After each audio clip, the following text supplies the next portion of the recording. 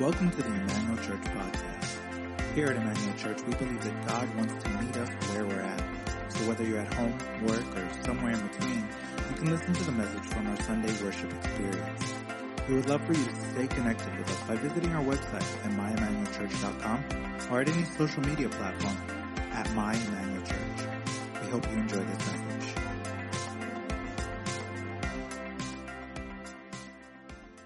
We are here. We're glad we had a great time at e-groups this weekend. If you missed out, we're just starting, so you still have a chance.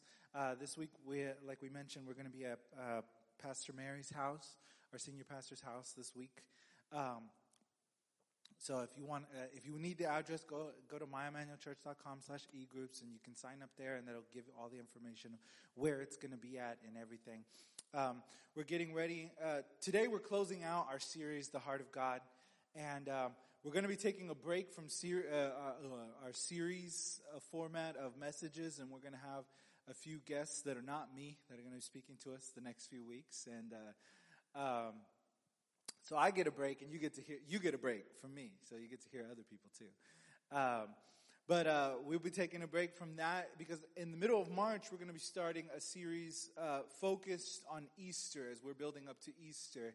And it's going to be a series that will close out on Easter Sunday on April 12th. And I'm excited about that. We have an event that we're going to be doing. The first time we've done anything like this at our church. It's going to be on Saturday. We're going to have an Easter event. And we've never done that before. So I'm excited to see what God will do through that as we reach out to our community. So get involved. We'll be talking about how to get involved more soon with that. We just want you to know that it's coming. And so today, we're closing out the Heart of God series. And the title of my message today is A Heart Surrendered. A Heart Surrendered. And we've talked about a lot of things of how we can live out God's will for our lives, how we can find what God's heart truly is for us and for others, and how we are called to love people. But today I want to focus on a heart surrendered, something very personal. We've talked about how we as a church should be, but this message today is about you. How can you put your heart in line with God's heart? I started this series talking a little bit about King David. And King David was a man that the Bible calls, that God called a man after his own heart. Even though David lived a messy life, he was not perfect. He often did things that he was not supposed to. He lived in sin. He lived in selfishness. Yet, at the end of everything, God still loved him and cared for him and called him. This is a man who has, through his life, been a man after my own heart. And that should, first of all, give us hope that we can live a messy life and God will still love us. Amen. But it also gives us a glimpse in what it means that we can live that. But what does it look like? You know, what does that look like? David gave us that, but I want to talk about real quick from a passage in Matthew chapter 26, verses 36 to 39, and we see Jesus. And Jesus was this perfect example of what it means to live life on God's terms. What it meant to love people like God loved people. And here we find him in a very vulnerable moment. In this chapter, Jesus is in the Garden of Gethsemane, and he has brought his disciples with him, and he is praying. He is about to be betrayed by one of the people he calls his closest friends. He knows what's about to happen. He's preparing himself what's about to happen. And he tells the disciples to pray with him, and they can't even do that. They fall asleep. And Jesus is praying on his own. And he says this, it says like this in verse 36. Then Jesus went with his disciples to a place called Gethsemane. And he said to them, "Sit here while I go over there and pray." And he took Peter and the two sons of Zebedee along with him, and he began to be sorrowful and troubled. Then he said to them, "My soul is overwhelmed with sorrow to the point of death. Stay here and keep watch with me." Going a little farther, he fell to his face on the ground and prayed. He said, "My Father, if it is possible, may this cup be taken from me. Yet not as I will, but as you will. Father, I ask that you speak to us through this word so that we might understand what it means to live a life surrendered to you, to have a heart that is surrendered to you, God. Let us see what Jesus has to speak to us today, how we can apply the word to us so that we can live it out the best we can, even if our lives might be messy, Lord. In Jesus' name we pray. Amen. So Jesus is the Son of God, and he is the picture of perfection. He's the picture of perfection, what it means to follow God, to live a life in surrender to God. Yet even Jesus, being perfection, struggled in his own mind with what this meant. He knew in this moment in his life that he was supposed to die. He knew he was supposed to experience betrayal. He knew all of that was coming, and he wasn't sure, even as God, if he was ready for it. And that's crazy to me. We see Jesus, who is supposed to be completely surrendered, asking God, if there is a way out, give me a way out. But in the end, he prays this prayer that I've heard all throughout my life, and just has given me this hope to know that even if Jesus had to pray this prayer, how much more do I need to pray a prayer like this? He said, God, not my will though, but yours. In other versions, he says, not my will be done, but your will be done, God. And it's hard. It's hard to trust God. I think we go through life, especially nowadays, I feel like there is a culture of distrust in the world we live in. People do not trust other people. They're constantly worried about what other people are going to do to them. Even people that they care about, they're like, well, eventually they're just going to betray me too. And it's awful. It's an awful feeling that we feel like we can't even trust our family members. We can't even trust friends, that somehow, some way, people will always betray us. And I've seen this a lot. Like I've heard it from teenagers. I've heard it from people my age. I've heard it from people older than me. It's just like, well, you just can't trust anyone. You just can't trust anyone. And unfortunately, this culture gets into our faith. And not only does it make us distrust people that are part of the church that we're supposed to be encouraged by and encouraging each other and praying for each other, it makes us distrust God. God is not like us. He's not like man. And he tells us that I am not like man that I would lie. You can always trust in my promises. When I say something, I'm going to do something. But we hear that and we're like, yeah, but I don't know. Are you really God? We have experiences in our life where we feel like God has let us down, and by all accounts, it's happened.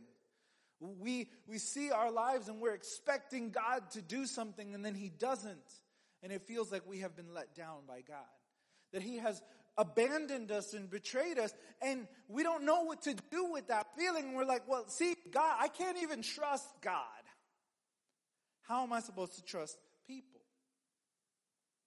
And so we find Jesus in a balance right there, in a war with his own humanity, saying, I know and I have lived my life saying that I have trust in you, but in this moment, it doesn't feel like I can. Because in just a few hours, he is going to be betrayed in just a few moments, he's going to be betrayed by a friend. And then he's going to be taken and lied about. They're going to lie about his character. They're going to put him on a cross, and he is going to experience this abandonment even by God.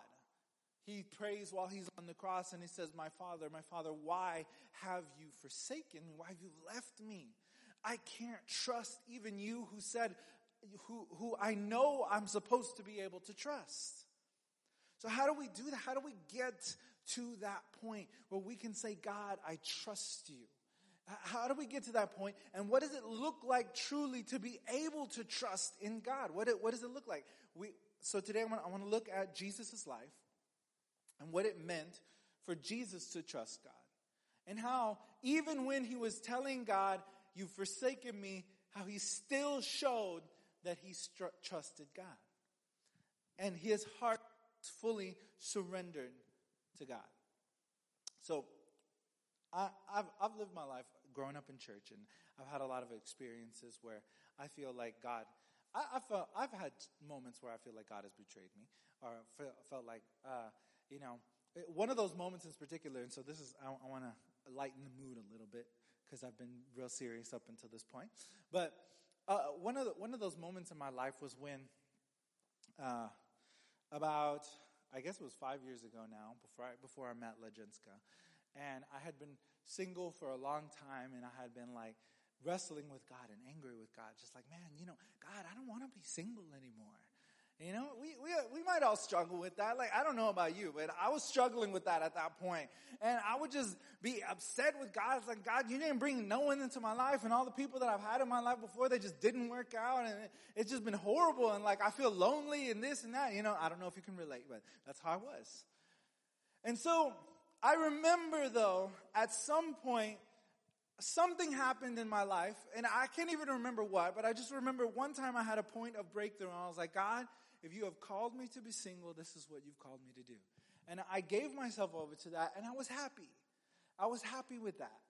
I was completely content with my decision that I made. And then I went on a missions trip, and I met Lejenska. And then I was like, why you do this?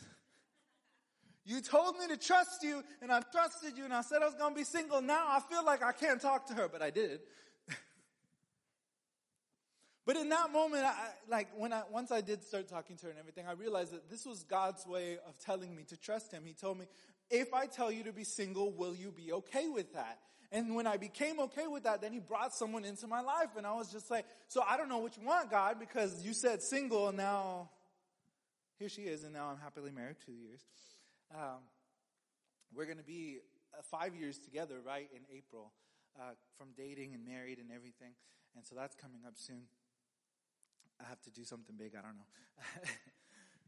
But yeah, and so that was a story of trust in my life, of how I trusted God beyond my explanation.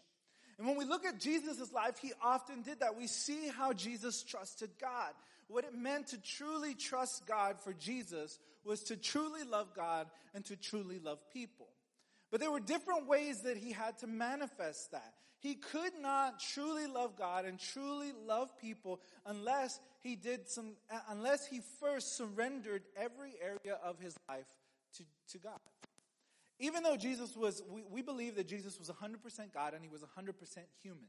He was human, yet He was God at the same time. But He had to go through the same things that we did. He grew up just like we did. He was taken care of by Mary growing up, and had to change diapers. I don't know what kind of diapers they wore back then 2,000 years ago, but he had to have his diapers changed. He had to learn how to walk, learn how to talk. He grew up like anyone else would. He went through puberty. He had to go through that awkward phase. He had to go through middle school awkward phase. I don't know what kind of school they had back then, but he had to go through those awkward phases. And I mean, he wasn't that awkward, because like at 12 years old, the Bible tells us he was teaching the teachers in the temple. And then he's like, Mom, don't you know I must be about my Father's business? Anybody else that would have said that to their mother would have got a slap in the face. But Jesus was like, you know who I am? But so this was Jesus. He had to grow up, and He had to trust God through all of this. And so throughout His ministry, we don't get to see the teenage years of Jesus or anything else. We see Him at 20, we see Him again at 30. It's like, what happened? Did nobody keep a journal? But we see throughout His life, throughout His ministry, how Jesus trusted God. Jesus trusted God in everything that He did, from when it came to ministry, when it came to prayer in His spiritual life, when it came to His friendships, when it came to His family, when it came to taking care of Himself. We don't like to do all of that, though. See, we can get a picture of Jesus when it comes to ministry. Before He started His ministry, and before He started that, and for each of us, we're like, well, I'm not in ministry. I'm not called to ministry. Maybe you're not called to ministry, but each and every one of us has a mission that we've been given by God to share the love of Jesus with anyone that we meet. To make disciples of nations, to make disciples of people, that is our calling. Even if you're not called to be up here or to be on the stage or wherever, that is our calling as believers.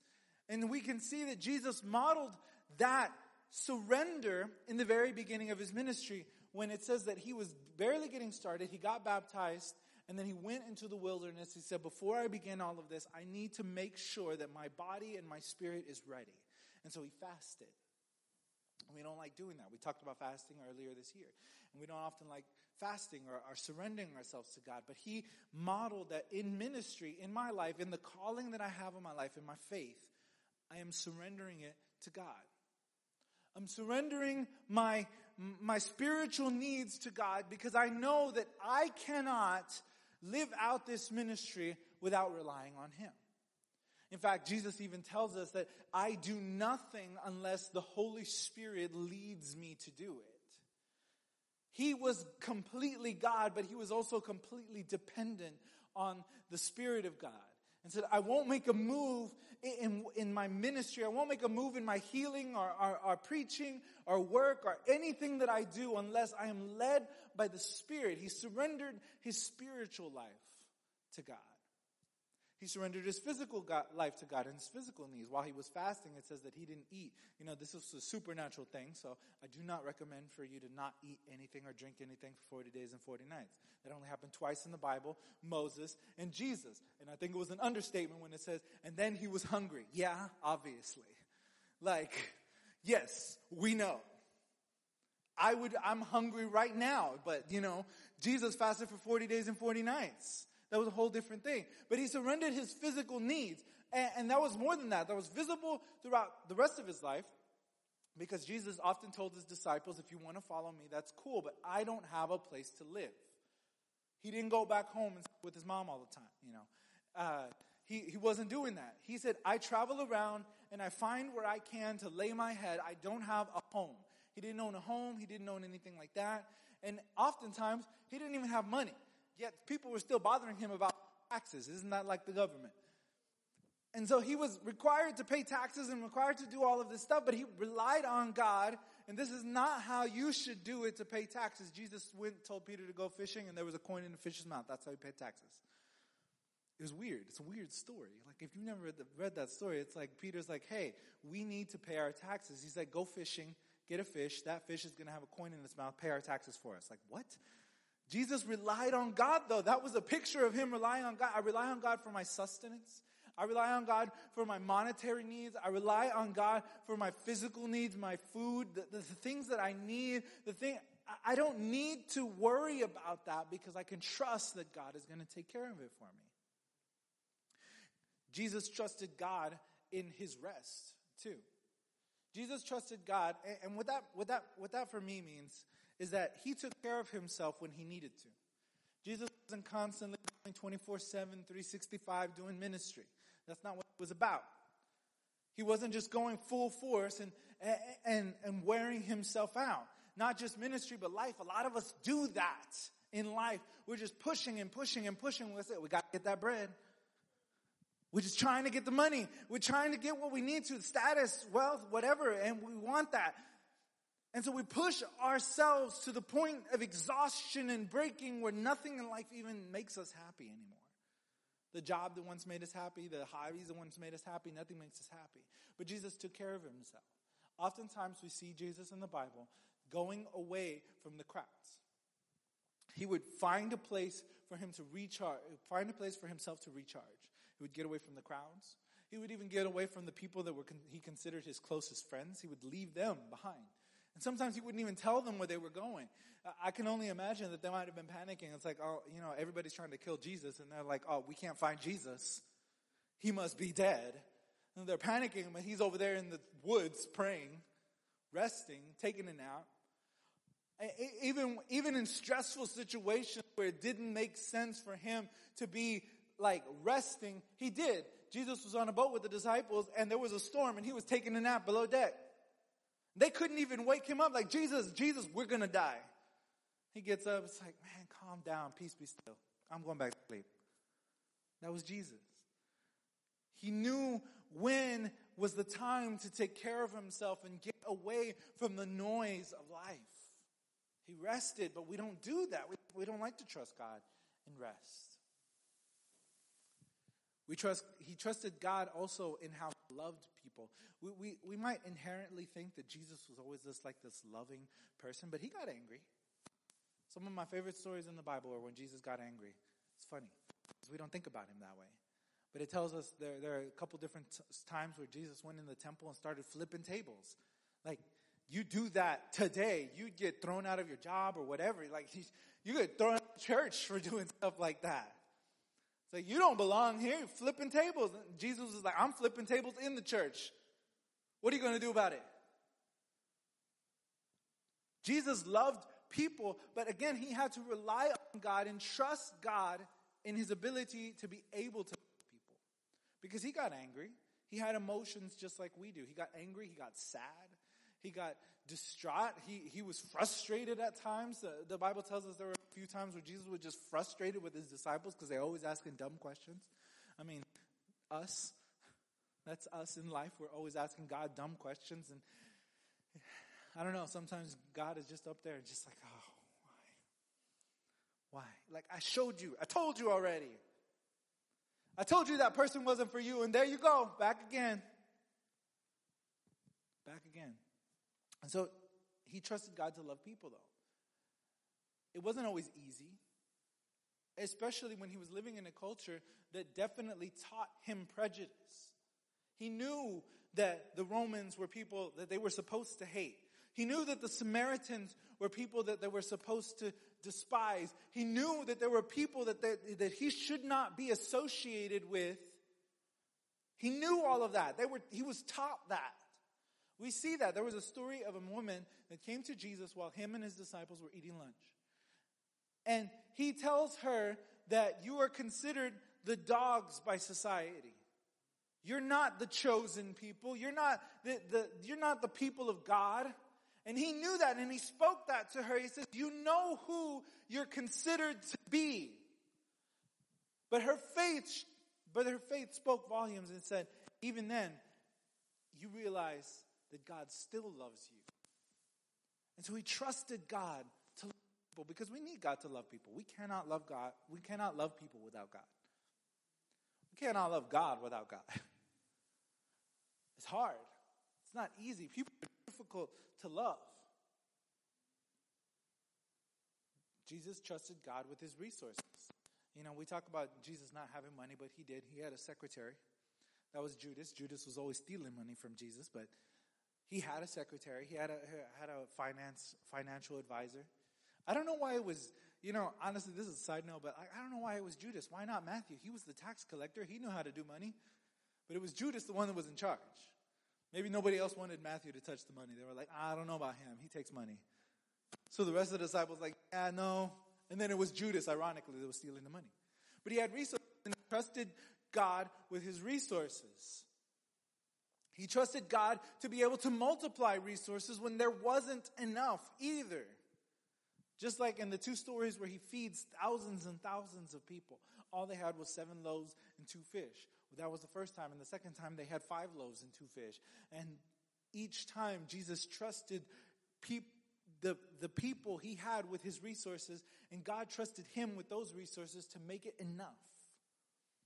But we don't like to do these things. Like Jesus trusted God, we see in every single area of his life, even with his relationships, even with his friendships, and the people that he knew were going to betray him, he still loved them. He still trusted God with the friendships and relationships and family and everything. We don't like to do this though. When we talk about trusting God, or when we come to church and we talk about trusting God, we think that it's just the spiritual thing. And so we come and we say, yes, I trust God. But we trust God with only what we allow God to have.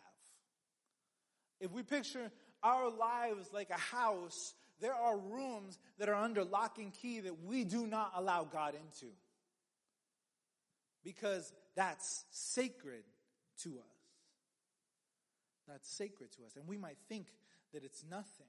But these things can often be obstacles to us truly understanding God's heart and truly understanding his will for our lives and truly being able to love like we're supposed to love. Like we don't think about things, but there are things in our lives that have become so sacred to us that they have become idols. And our heart is not surrendered to God. Instead, it is surrendered to these idols in our lives. We keep our money under lock and key because we don't believe that God should be allowed into that. Well, I manage my resources, and I want to spend money on what I want to spend money on. God forbid that he asks me to give more than I usually do. God forbid that he asks us to even tithe. This might be a sore subject. It's like, God is asking us to tithe. And it's like, what? No, I don't believe in tithing. I've heard that. There are a lot of people that talk about tithing is not like a New Testament principle, that it's not, God doesn't teach that he doesn't teach us to give. But, I will argue with you that it is. Jesus even told the Pharisees, he says, you tithe, and yeah, sure, you tithe all of this stuff, but you don't tithe in the areas that you need to. You don't serve, you don't love, your heart is not in the right place. He says you should tithe. And tithing isn't about money. Tithing is about our heart. Every single thing, when it comes to surrendering to God, it's not about the thing. It's about our hearts and how we surrender to God. When it comes to money, we tithe not because we're supposed to, or it's a thing, or it's like this requirement that if we don't do it, we're going to hell or anything like that. It's not that. It's about telling God, here are the resources that I have earned in my lifetime, but because I know that it doesn't come just from me, my job, my opportunity to even have that, the money that I do have comes from you. So here is what I'm trusting you with back. That 10%, that first 10% is showing God, this was all you to begin with. So let me trust you with my money. Let me trust you with my money. That's what tithing is about. It's about your heart. When it comes to relationships, we don't like to trust God because we think we know better. We think we know better. We think we know who should be our friends and who shouldn't be our friends. We think we know who we should date. You know what, God, I know my tastes. Maybe. Maybe you do. I don't know. Some of us seem so sure that we know what we want. But then when we get what we want, we're not even satisfied. We don't know ourselves, and we don't want to trust God with our relationships, though, because what if God, heaven forbid, I've heard some people talk about this before. People that I don't know, people that I know that have not been, they're not in ministry. I have friends that are not in ministry, and they've told me, it's like, I don't want to trust God with my relationship, because what if he makes me marry a pastor? And if God is leading you to a pastor or someone that's in ministry or something, that's probably because they're good for you, not just for ministry. It's not because he wants you to be in pastor ministry or whatever. It's because he knows that person is good for you. We've got to trust God that he knows what he's doing when it comes to our relationships, because he sees the deeper parts of us that we don't even see. He knows who can be compatible with us. And I'm not saying that God is going to micromanage every single part of your relationships. No, you have choices too. And God sometimes lets us make our dumb choices so that he can show us he's got something better. But we have to trust God with our relationships. We have to trust God with our resources. We have to trust God with ourselves, our hearts, our rest. We live in a culture that tells us you have to hustle to be able to get where you want to be. You have to be putting in the work all of the time. Sleep is for when you're dead. I don't know about you, but personally, I like to sleep. I like to take naps when I can. When you're a kid and you're like in kindergarten and they make you take naps, you severely underappreciate how important that is to life. You are a child and you're just like, man, I don't want to take a nap. I don't want to sleep. And then you fall asleep like that. Obviously you need it. And then nowadays, as an adult, it's like, there's too much to do. But you really want to sleep. That's what you want to do. But we need that. We need that rest. God modeled rest for us, even though he doesn't need rest. The Bible tells us he never gets tired.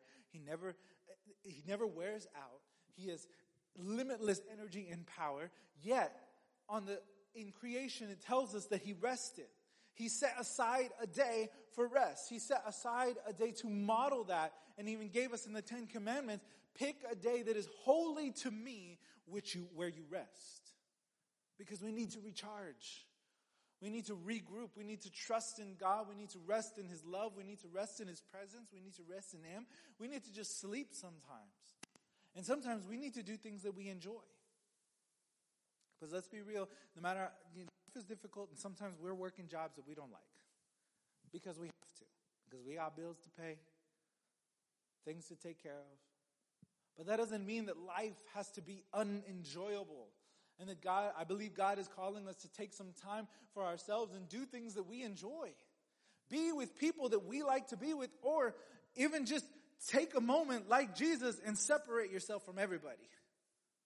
And say, I need some me time. I need some Gabriel time. We need that. We need to be able to rest and trust God with that. When we are able to do these things, when we're able to trust in God, we can see our lives open up to a new level of meaning and truth in life.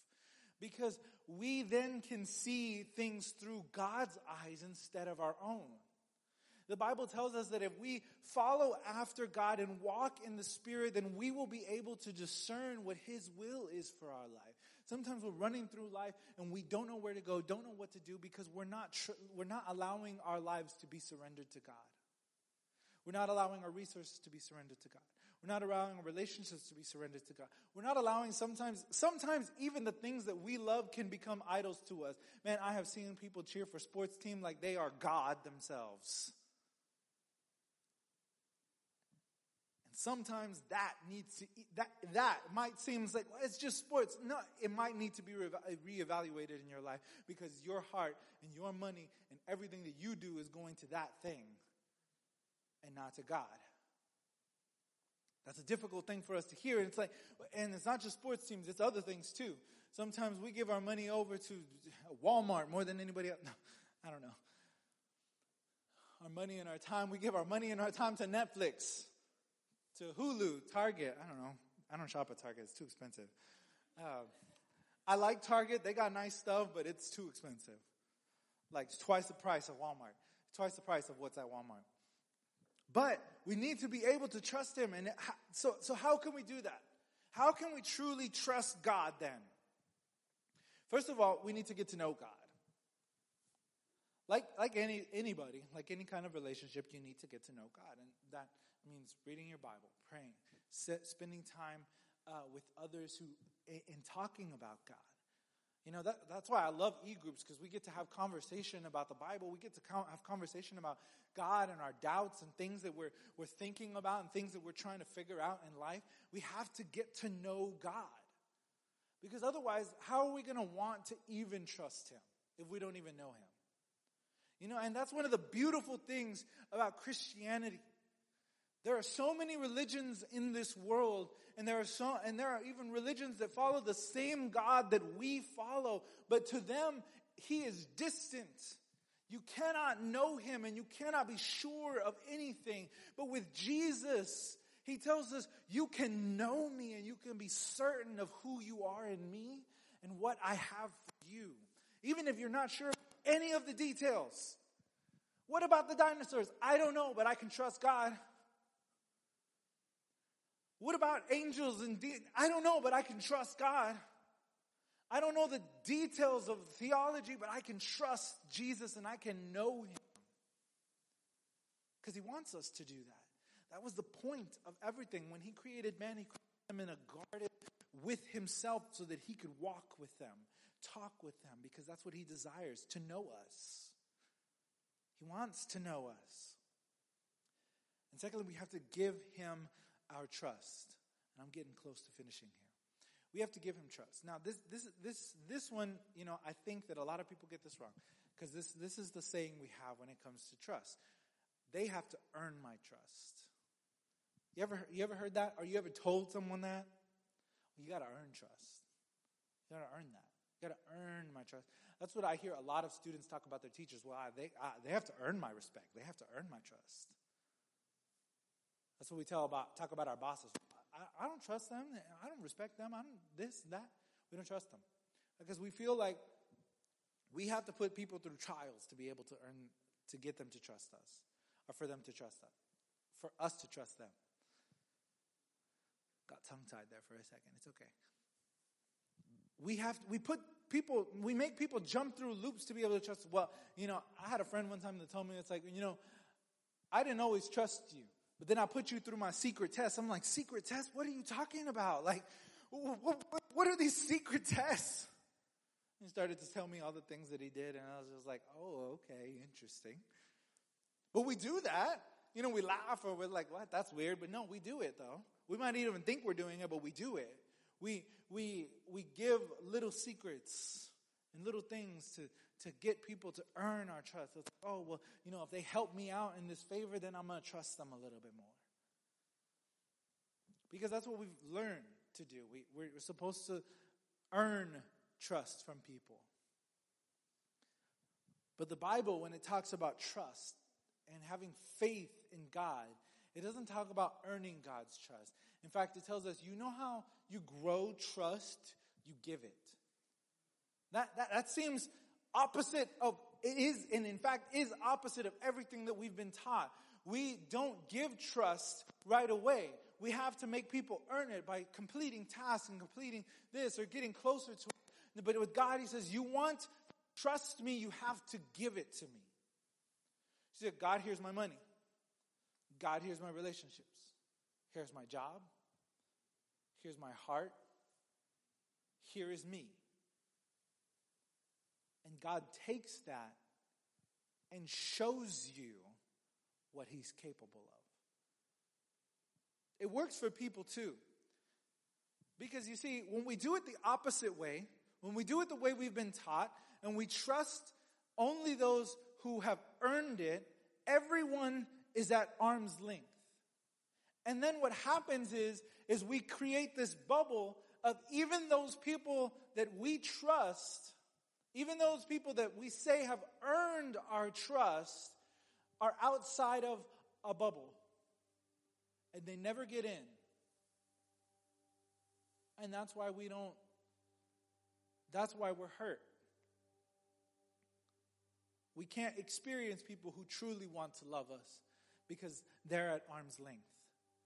I don't want to trust you. We can't experience truly what God has for us because he is at arm's length, and we say, I don't want to fully trust you. And so we keep this barrier around us, and we will never experience what God wants for our lives because we want to stay in control.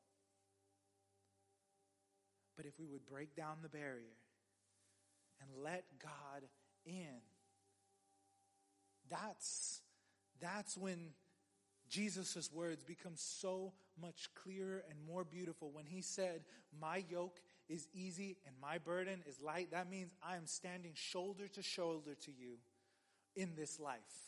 I've got my arm around you.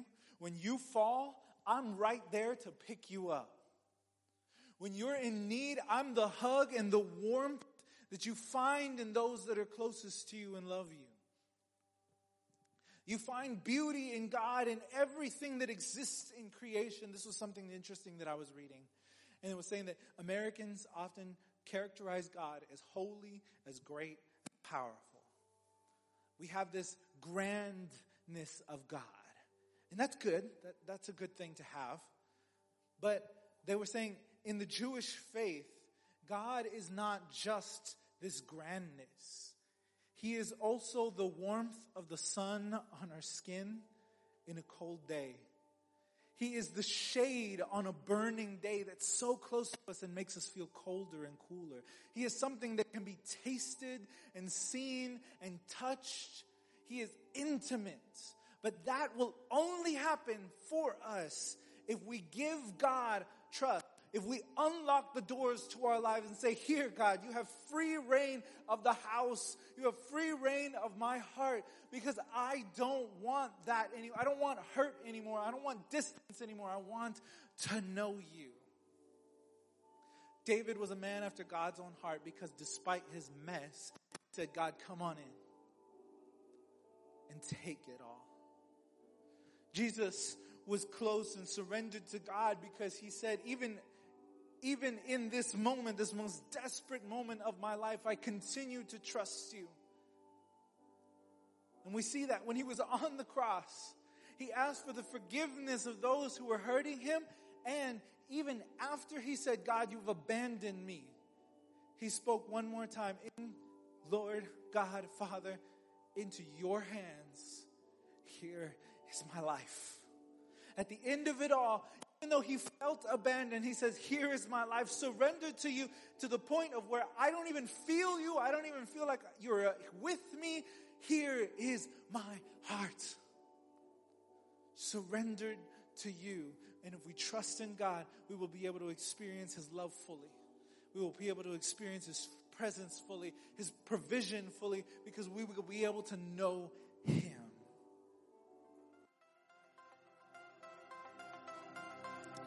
We hope you enjoyed the message today, and we would love to hear the story about how God is using this ministry to change your life. You can share it with us at myemmanuelchurch.com/mystory. And if you would like to support this ministry financially, you can give online at myemmanuelchurch.com/give. And if you're in the Houston area, we would love to see you on Sundays at 11:30 a.m. Have a blessed week.